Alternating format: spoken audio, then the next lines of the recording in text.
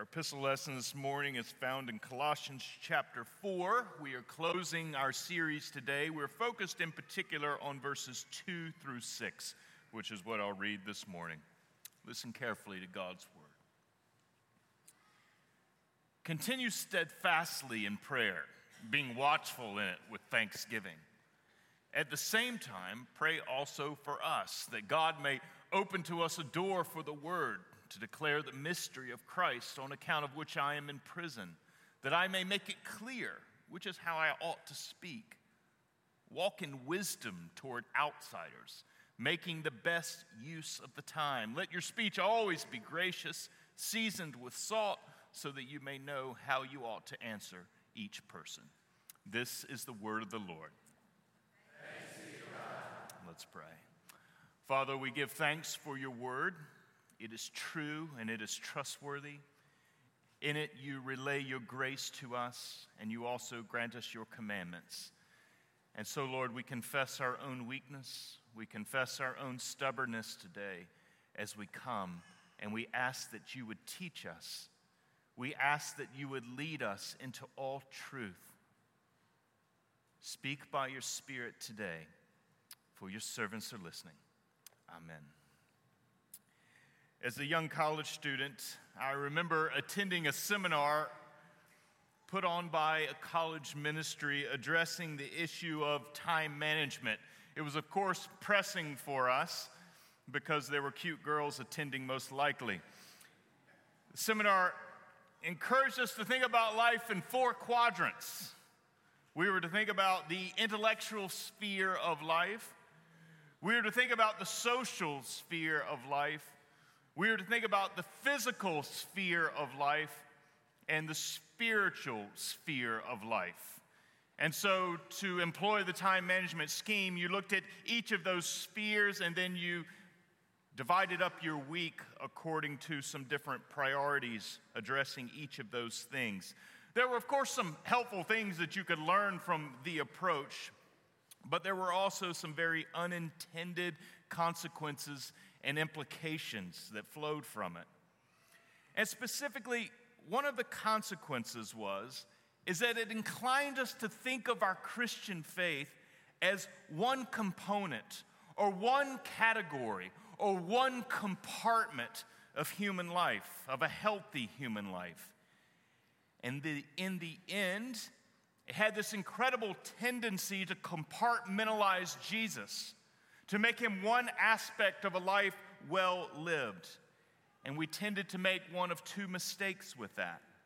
Either we thought Jesus was irrelevant to the other quadrants and didn't have anything to say about them, or we thought that those other quadrants beyond the spiritual were really irrelevant and unimportant.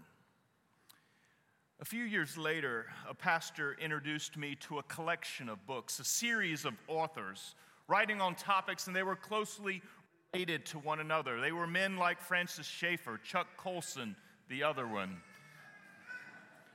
and Abraham Kuyper. And here I was finding something completely different. They weren't writing about time management, but they were writing about the Christian life. And they were pressing me to understand that all of life was lived before the face of God.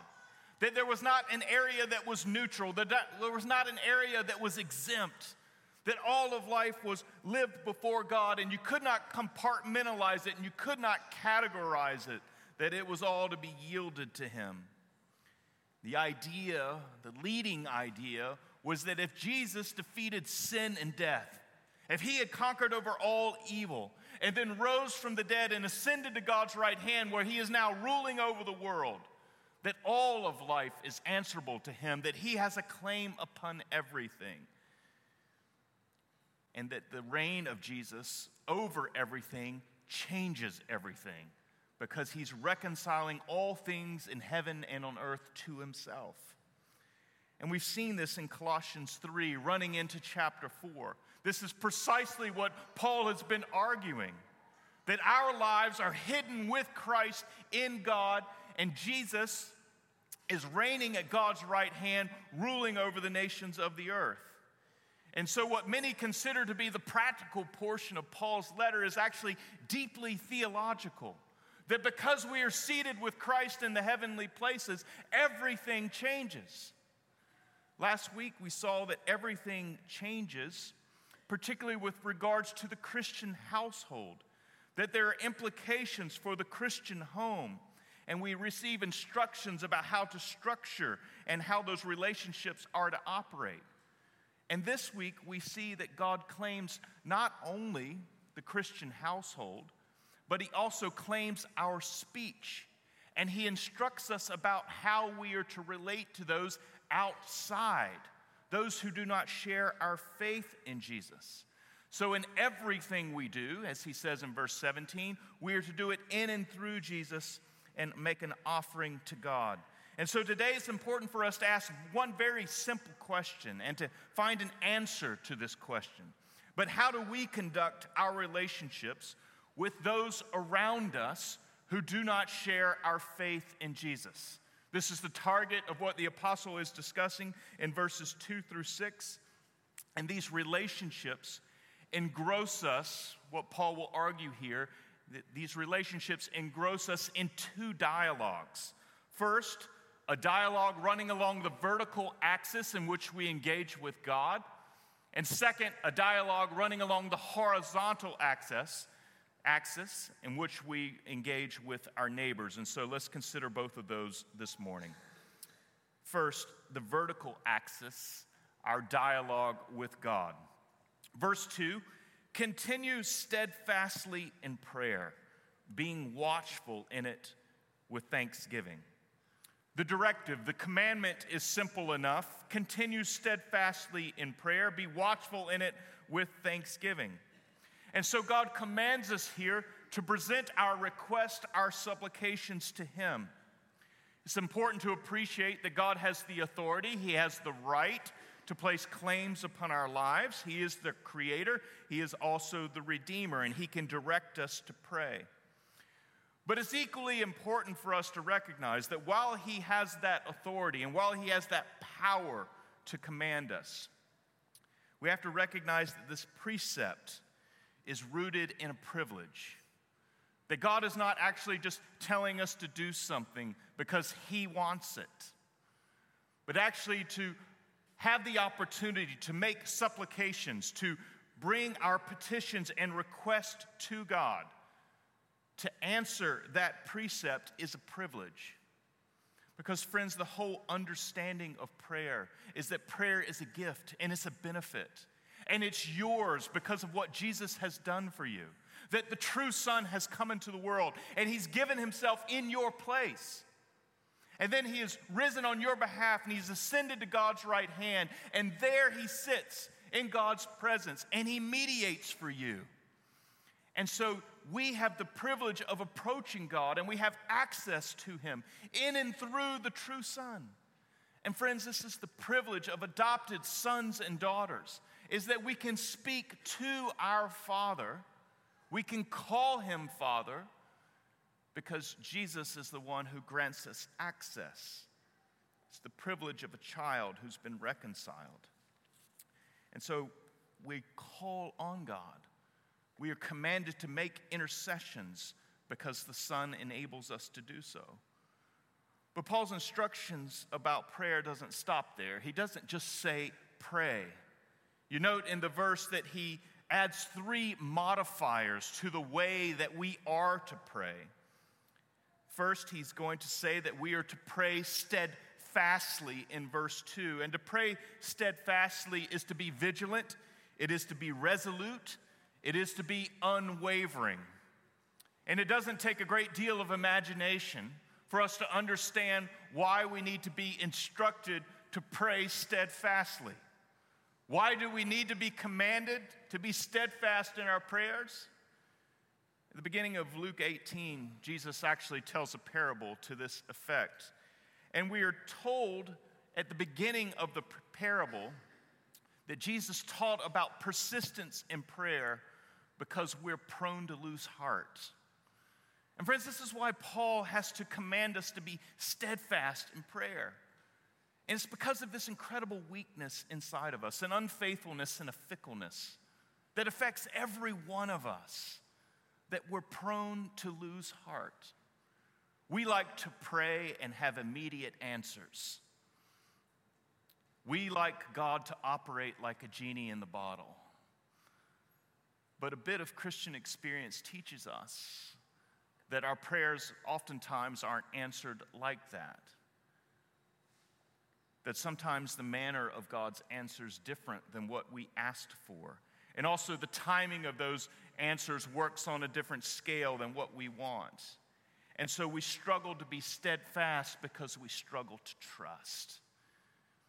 And so Paul commands us to be steadfast, not growing tired and not losing heart. But the second way that he modifies this commandment to be prayerful is he says that we're to be watchful.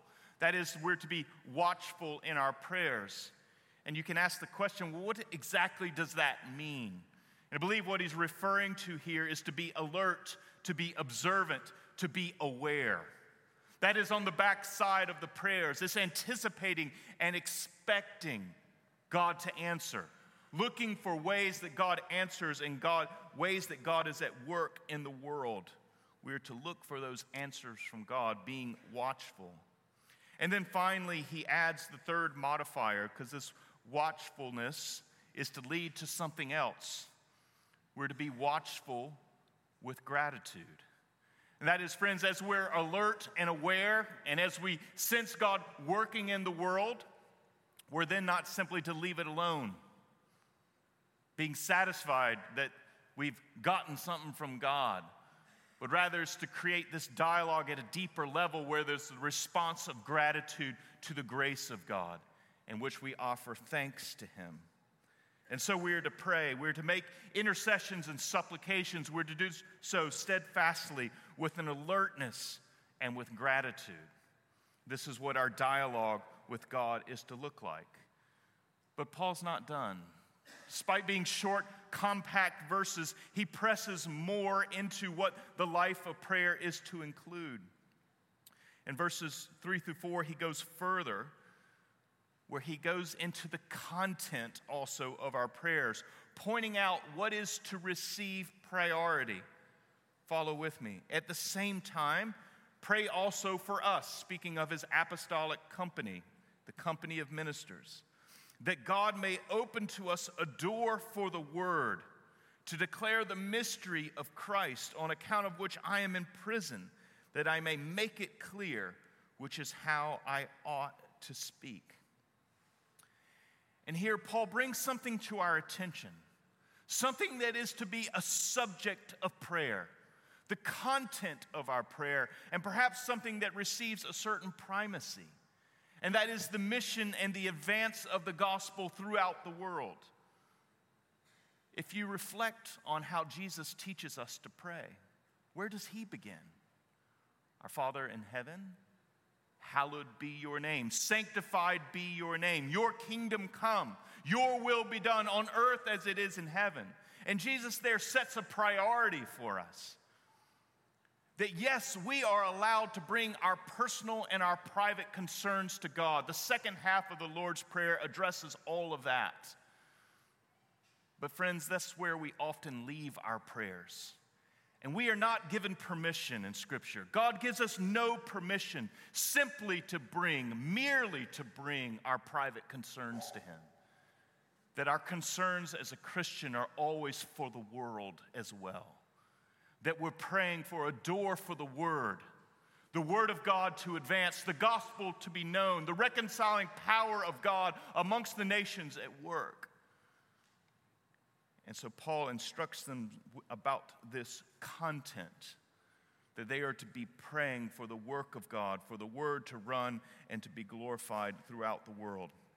As many of you know, I teach the worship course at Reformed Theological Seminary in Orlando, teach it in various different formats over this past year, and so I've graded a lot of different papers.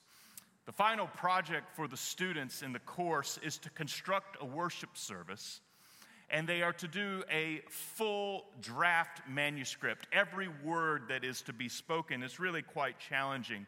And in the pastoral prayer section, they are to write out a full pastoral prayer word for word, 500 to 800 words. And through the course, they've been taught about the content of Christian prayers through history and the types of things that Christians have prayed for in reflecting on Scripture. But one of the most regular things that happened in evaluating these different services that were turned in to me was that the content of those prayers was rather short-sighted. It was rather myopic. And the content of those prayers was sometimes very personal and pastoral, actually very appropriate, praying for people in congregations, praying about local needs happening in their body.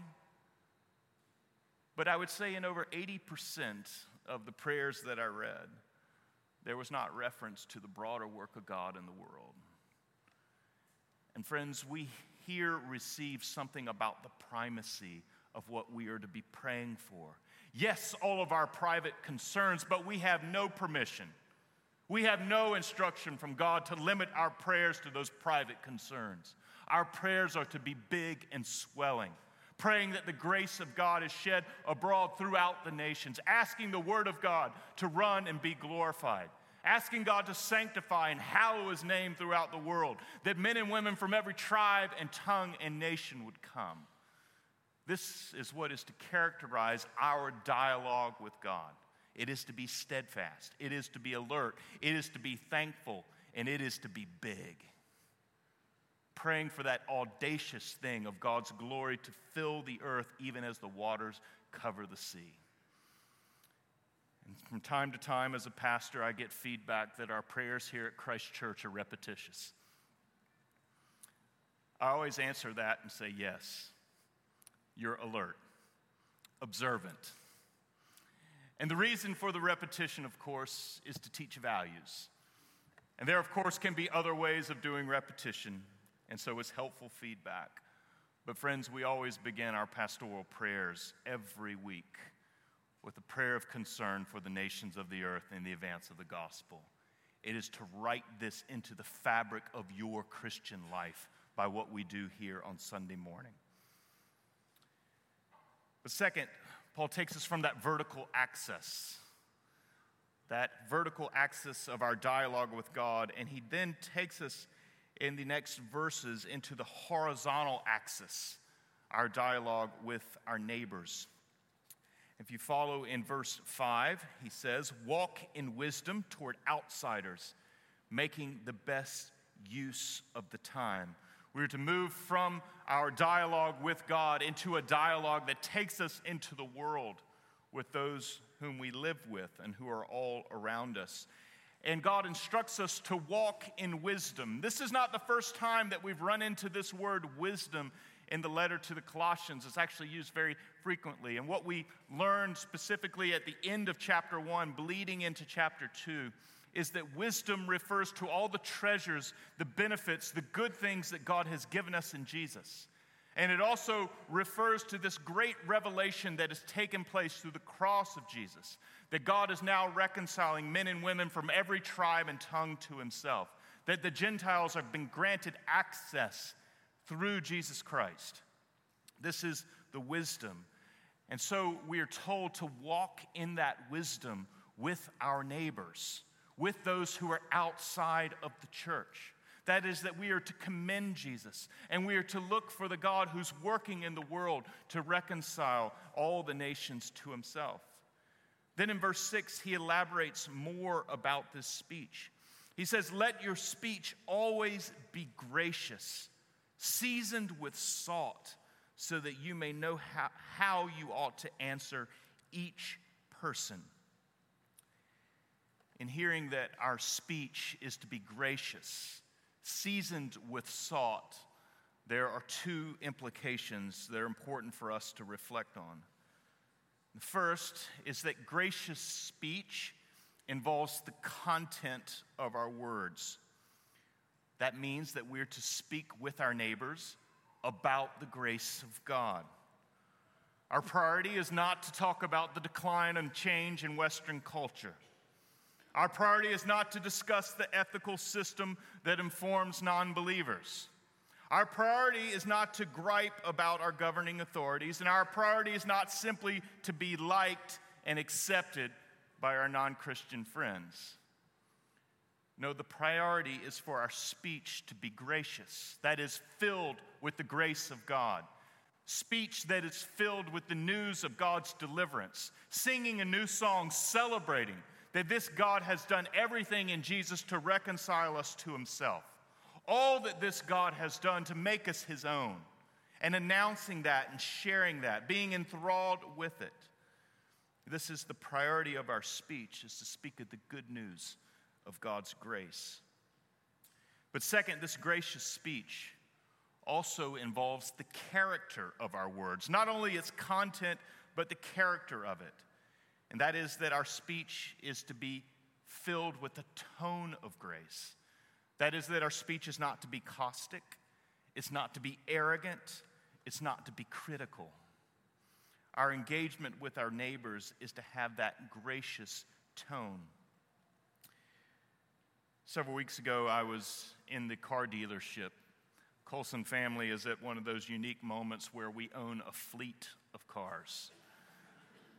Looks like a used car lot at our house. We were in need of another vehicle, and so I spent my Saturday in the Subaru dealership in Orange Park. And I took my computer because I knew it was going to take time. And so I was sitting at a small table working on the sermon for that Sunday, writing away, attempting to pull away from everything else going on as other people were haggling for prices and all the craziness. And so my salesman came back over and he sat down. And he was sitting down not to share any news with me about the process of our deal. He just sat down to talk. And so I knew at that moment that I really had no option. Was I really just supposed to ignore him and continue on with my sermon? And then he asked me, he said, "What do you do?" I said, I'm a pastor. I'm also a professor. I teach at a local seminary. And friends, I've had this conversation about 1,000,000 times, okay? And I know exactly when I'm asked what I do, what happens next. There's normally an awkward glance at the feet. And it's like, "Oh, that's good for you. That's nice." And the conversation is over. It's done. But this young guy is actually from Cambodia, grew up in a refugee camp. He moved to the United States as a young adult. And so he was curious.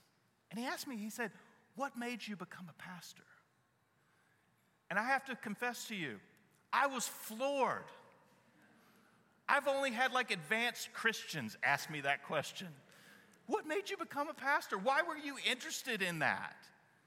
And so I gave him an answer, and we began to talk about it, and I asked if he had any exposure to the church. And he went on to tell me that his wife has been invited recently to a Bible study out of a Cambodian church here in the city of Jacksonville, and that they've been asking him to attend, and he was thinking about it. Like, he was kind of open. He didn't really know what a Christian was, though. I did not engineer this conversation. I tried everything I could do to avoid it, okay? And then there it was. You know, a word in season, an opportunity. And friends, this is the way that it happens. And that God is committed. And that God is at work in the world. And being watchful and available and alert and ready. And then knowing that God, through gracious speech, that is, speech filled with the news of the gospel, speech that is kind and not arrogant, speech that is loving and winsome, that this is what he would have from us, dialoguing with our neighbors about him. And so, friends, this is God's claim on our life, that in our relationships with those outside the church, that we maintain two dialogues.